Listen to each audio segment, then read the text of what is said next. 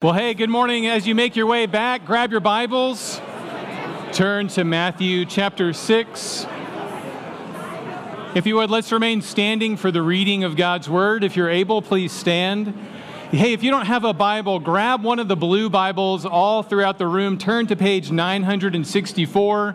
If you're just new here, we stand for the reading of God's Word. So if you are able, please stand. We're looking at the Sermon on the Mount this morning. We're finishing up our series on virtue and vice. We're going to be looking at envy and mercy. Go to page 964 in that blue hardback Bible. I'd love for everybody to have a copy of God's Word out in front of them. We're into Matthew chapter 6, verses 22 through 23, and then we're going to look at one verse in Matthew chapter 5. Welcome to Jayville Pres. My name is Dustin. If we haven't met, I get to be the lead pastor here.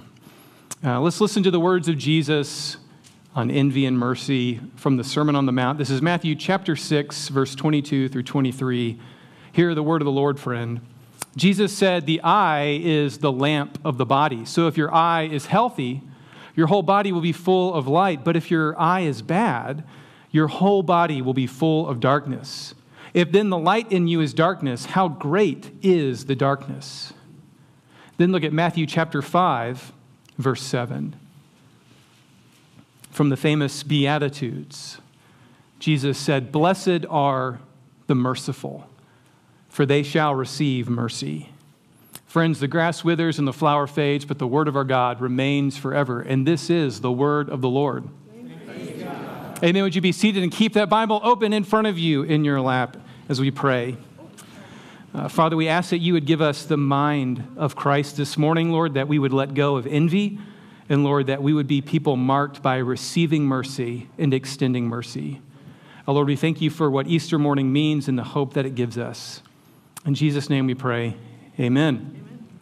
Well, if you've been hanging with us for the last few weeks during Lent, we've been going through 7 vices and 7 virtues and seeing how they relate to each other. But I've been suggesting for weeks that almost all of the classic 7 deadly sins, vices, have actually all been turned around to be virtues. Ferdinand Mount famously said, "Greed has nowadays been rebranded as retail therapy. Anger is simply being authentic about your feelings. Sloth is just me time. Gluttony is just being a foodie." But here's the funny thing. As much as we may think, nobody I can think of wants to be called envious. How could you ever put a positive spin on envy? Surely that's not a virtue today. Well, if you can't believe it, this is a true story. I was in Trader Joe's just a few weeks ago, and I came across, you guessed it, some fruit. Some of you have been here for the past few weeks, and I am not lying to you. I bought these beautiful organic apples from Trader Joe's, and they are now branded Envy apples. These are Envy apples. Can you believe it? That's literally what they're called. Some marketer somewhere in the world, probably Seattle, decided to call these Envy apples at Trader Joe's. I think our own Kenny Horton wrote down the apple other apples wish they were. The reason I bring up fruit every week is because our sermon series is called A Tree by Its Fruit. Jesus says that we'll know what people are like by the fruit of their lives. So the question, I guess, we need to be asking ourselves is, do our hearts produce envy apples, or do we produce mercy? Well, what does it even mean to be envious? How could envy ruin relationships? What is the remedy for envy? What is envy after all? Well, I thought the easiest way to explain what envy is to tell you a joke. So I've paraphrased this joke, and if you laugh at the joke, I think you can kind of understand envy. If you don't understand the joke, you probably don't understand envy. The joke kind of goes like this. Long ago, 3 people from a quaint Irish village come upon a magic genie, right? And because there's 3 different people, he says they only get 1 wish each. So the first person comes up, a woman, and she says that her older brother had inherited the beautiful family home. So the woman says she would like her own beautiful family home, only though she would like a home with a beautiful stream going through the property. The second person, a young man, tells the genie that his best friend had just married a beautiful blonde wife, And he, too, would like a beautiful wife. Only as an Irishman, he wants a redhead. The last person, a middle-aged man who had been silently stewing as the two others told their wish, told the genie that his neighbor had the greatest milk cow in the whole of Ireland.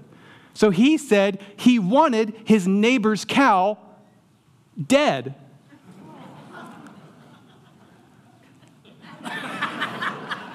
That's the joke.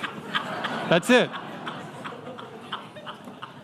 If you're worried about the cow, you're focusing on the wrong part of the joke. It's a fictional genie. It's a fictional cow.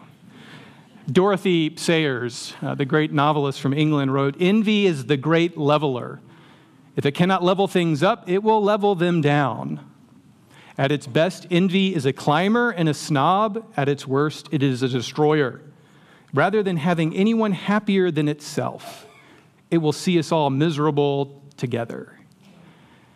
Envy infects the hearts of young people and old people alike. Melissa Dahl, writing for New York Magazine, cites a study which shows that young people, generally under the age of 30, often envy their friends the most. They envy their friends' looks. They envy their friends' status. And of course, they envy their friends' what? Romantic relationships. I'm reminded just recently, a friend of ours posted an old photo of her engagement on her social media post, and one of our mutual friends commented, "You make me sick." Envy affects not just young people, affects older people. In the New York Magazine, though, it's interesting, though, as people get older, they stop envying their friends' looks, probably because they keep seeing their friends, and by the end of their life, the only thing they envy is their friends' money. Now, we need to probably distinguish for just a second the difference between envy and jealousy. You know, sometimes we use those words interchangeably, and it's hard to know what is envy again? Well, jealousy, the easiest way to think about it, means strong feeling. Jealousy can also be translated as zealot or zeal, right? Zeal, jealousy, they kind of sound the same. And jealousy is a sense of protection of something that you rightfully own. So if I, have a family or a home or a wife, and my jealousy is protecting the thing that I have a right claim to. But envy is this other thing that we struggle with in our hearts. Envy is not just protecting what's ours. Envy is the resentment in our hearts regarding someone else's good fortune. It's seeing a milk cow and resenting the neighbor for having it.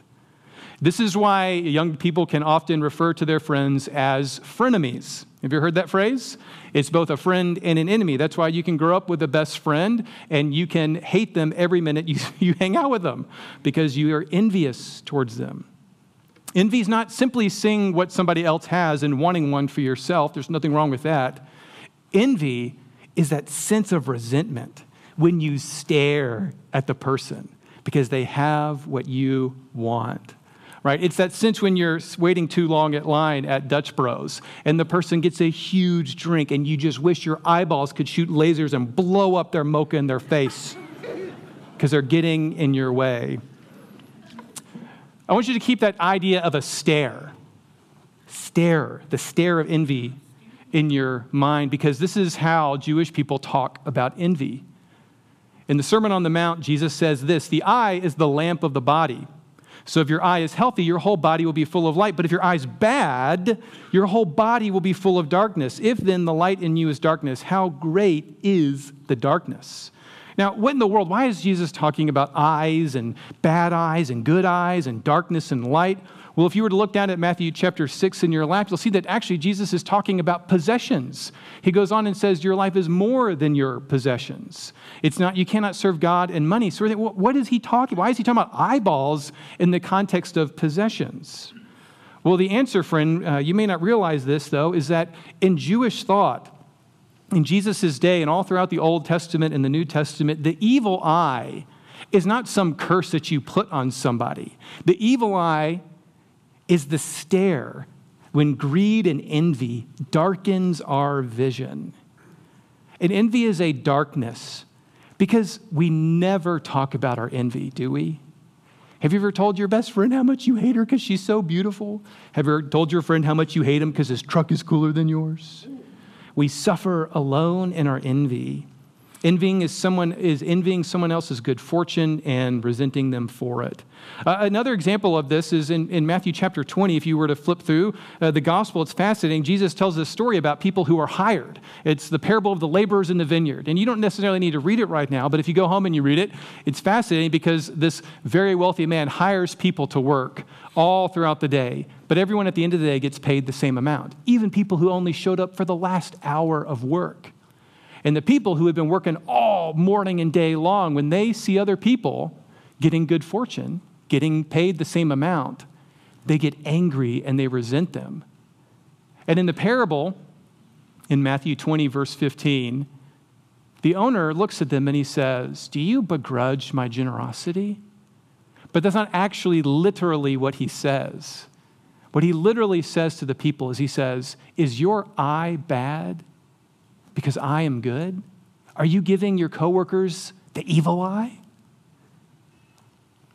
Gives a whole new meaning now to why Jesus can say to pluck your eyeballs out if they cause you to sin.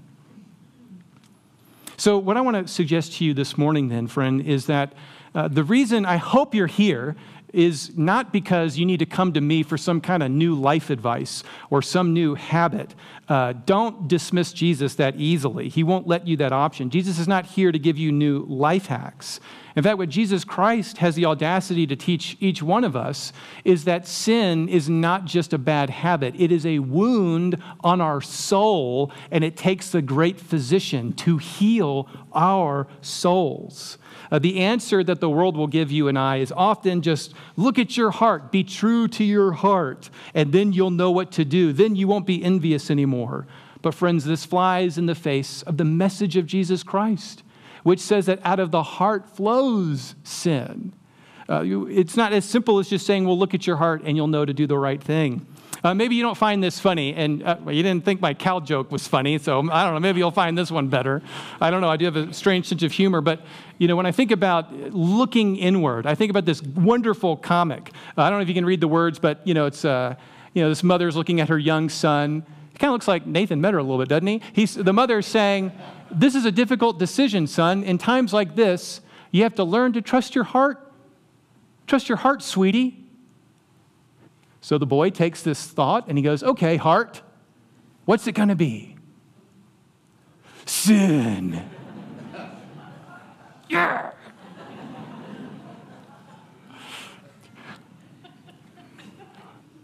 Am I overselling it?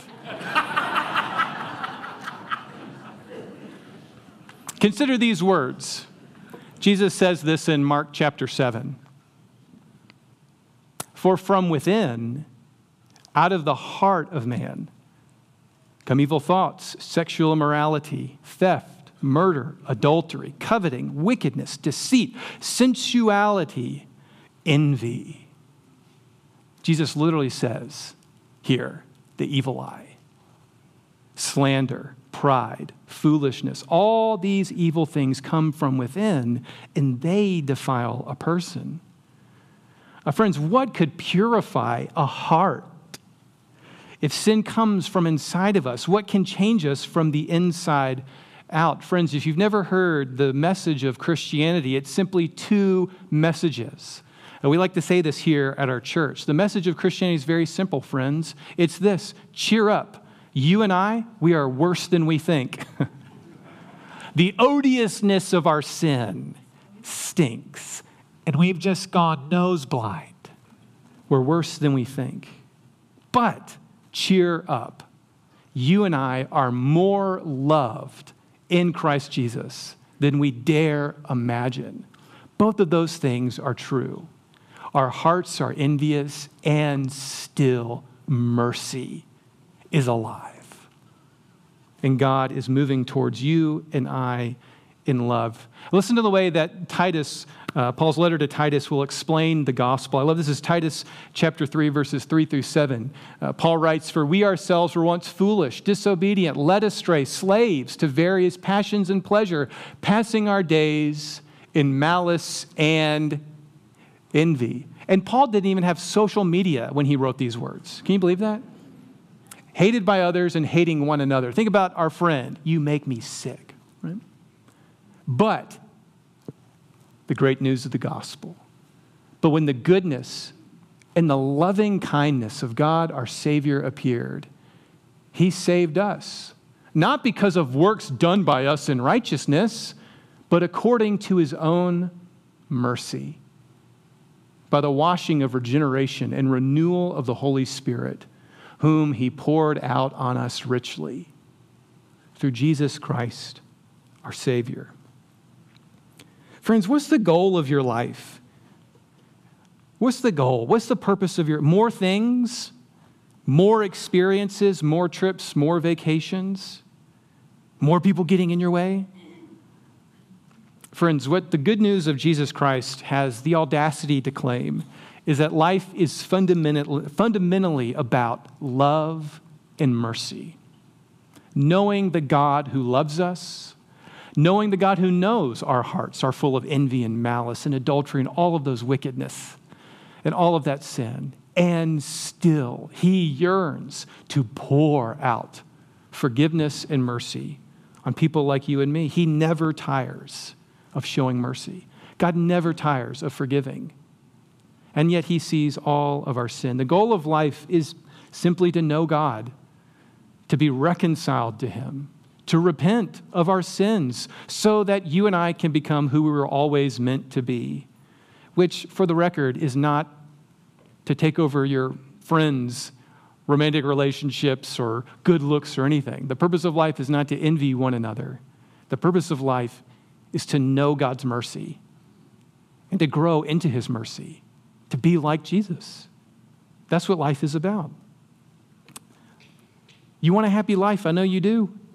Jesus offers you a happy life. But happiness is not just in good things, it's in being blessed.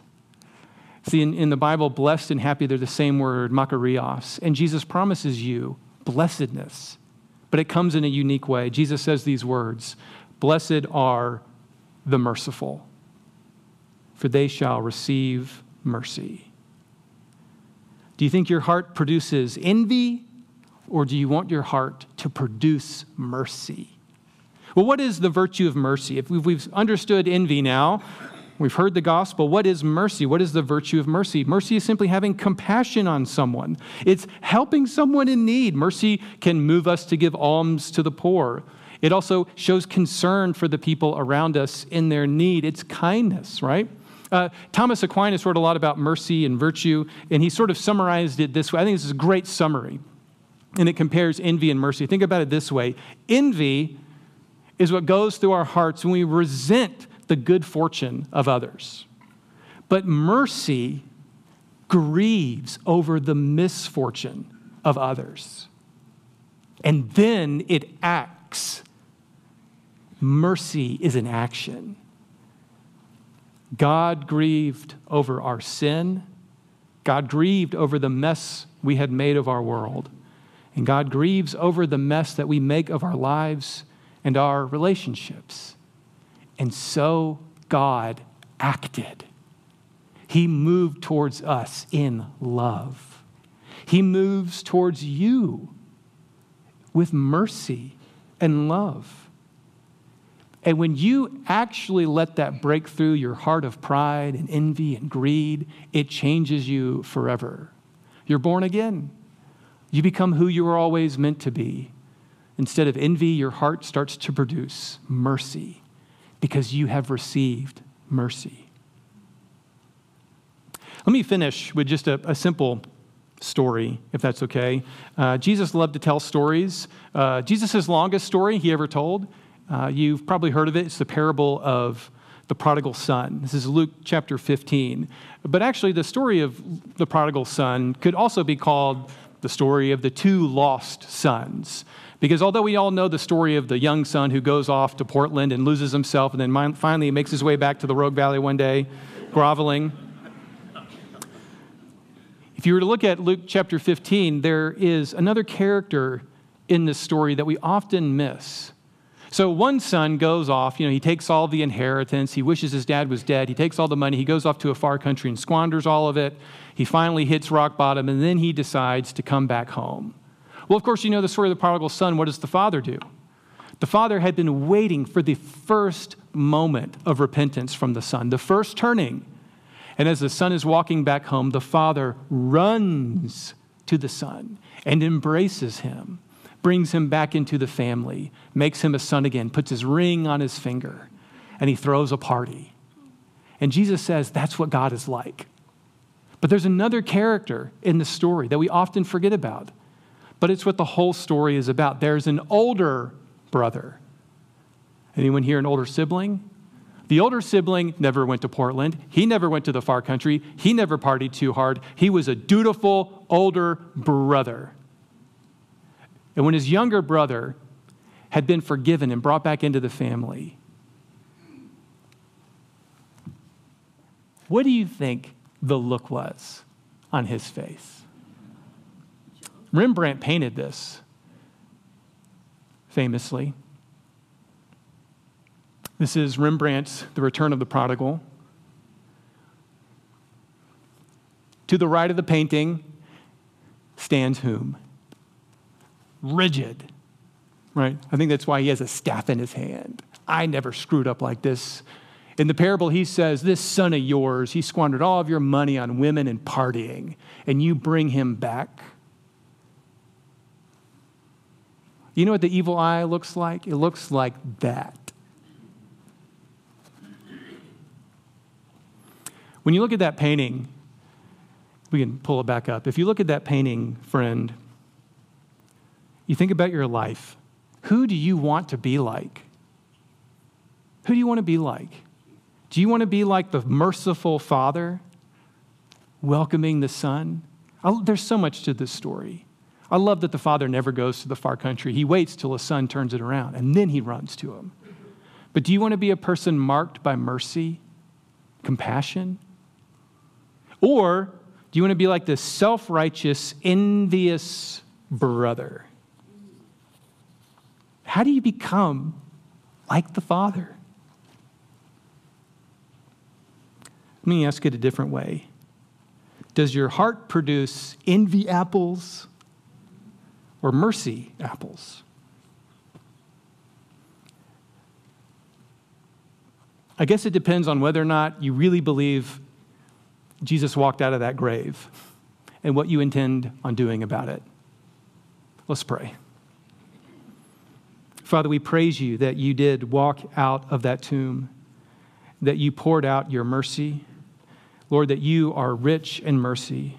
And because of the great love with which you loved us, you saved us, not by works done in righteousness, but according to your mercy. Lord, we thank you that you have poured out your Holy Spirit upon us, that you have washed away our sins, that we got to see the sacrament that reminds us of your mercy. And so, Holy Spirit, we ask for your outpouring, and we also ask now in the name of our Savior, Jesus Christ, that from here on out and forever, we would be people who know your mercy and your kindness, your embrace. And although we remember what life was like in the far country, would we know and trust that life with the Father is always better. And Lord, we ask that we would become people of mercy. Lord, that we would know what those words mean. Blessed are the merciful, for they shall receive mercy. Lord, with your mercy at the front of our mind, we bring to you now those who are suffering and in times of need. We think of Lynn Boning, John Schmidt, John and Penny Esser, Phoebe Alstad, Cal Pipel, Randy Templeton, Sean McCoy, Harry Gilg, and Paul Deller, and all those who are going through suffering, recovering from surgery. Lord Jesus, have mercy on each one of them. Give them hope, give them endurance, and give them strength. Lord, this Easter morning, we thank you that we can celebrate you. Lord, that we can gather for worship and that all over this valley, people are praising the name of our risen Lord Jesus Christ. And Lord, with that in mind, we give you thanks and praise for Brownsboro Community Church. And Lord, we pray that this morning the dead would be awakened to life. Lord, that the gospel would be real to them. Lord, that you do a mighty work in and through that church and through its people. And lastly, Lord, we continue to pray this month for the Medford Gospel Mission. And Lord, we pray that our church would be full of mercy, both in our attitudes, but also in the work of our hands as we work alongside them at their main ingredient restaurant. Lord, would more and more people have eyes to see the poor and hurting around them. And Lord, would we extend mercy even to them. Lord, we ask all of this in the only name that could bring it about, in the name of our Savior and God, Jesus Christ our Lord. Amen.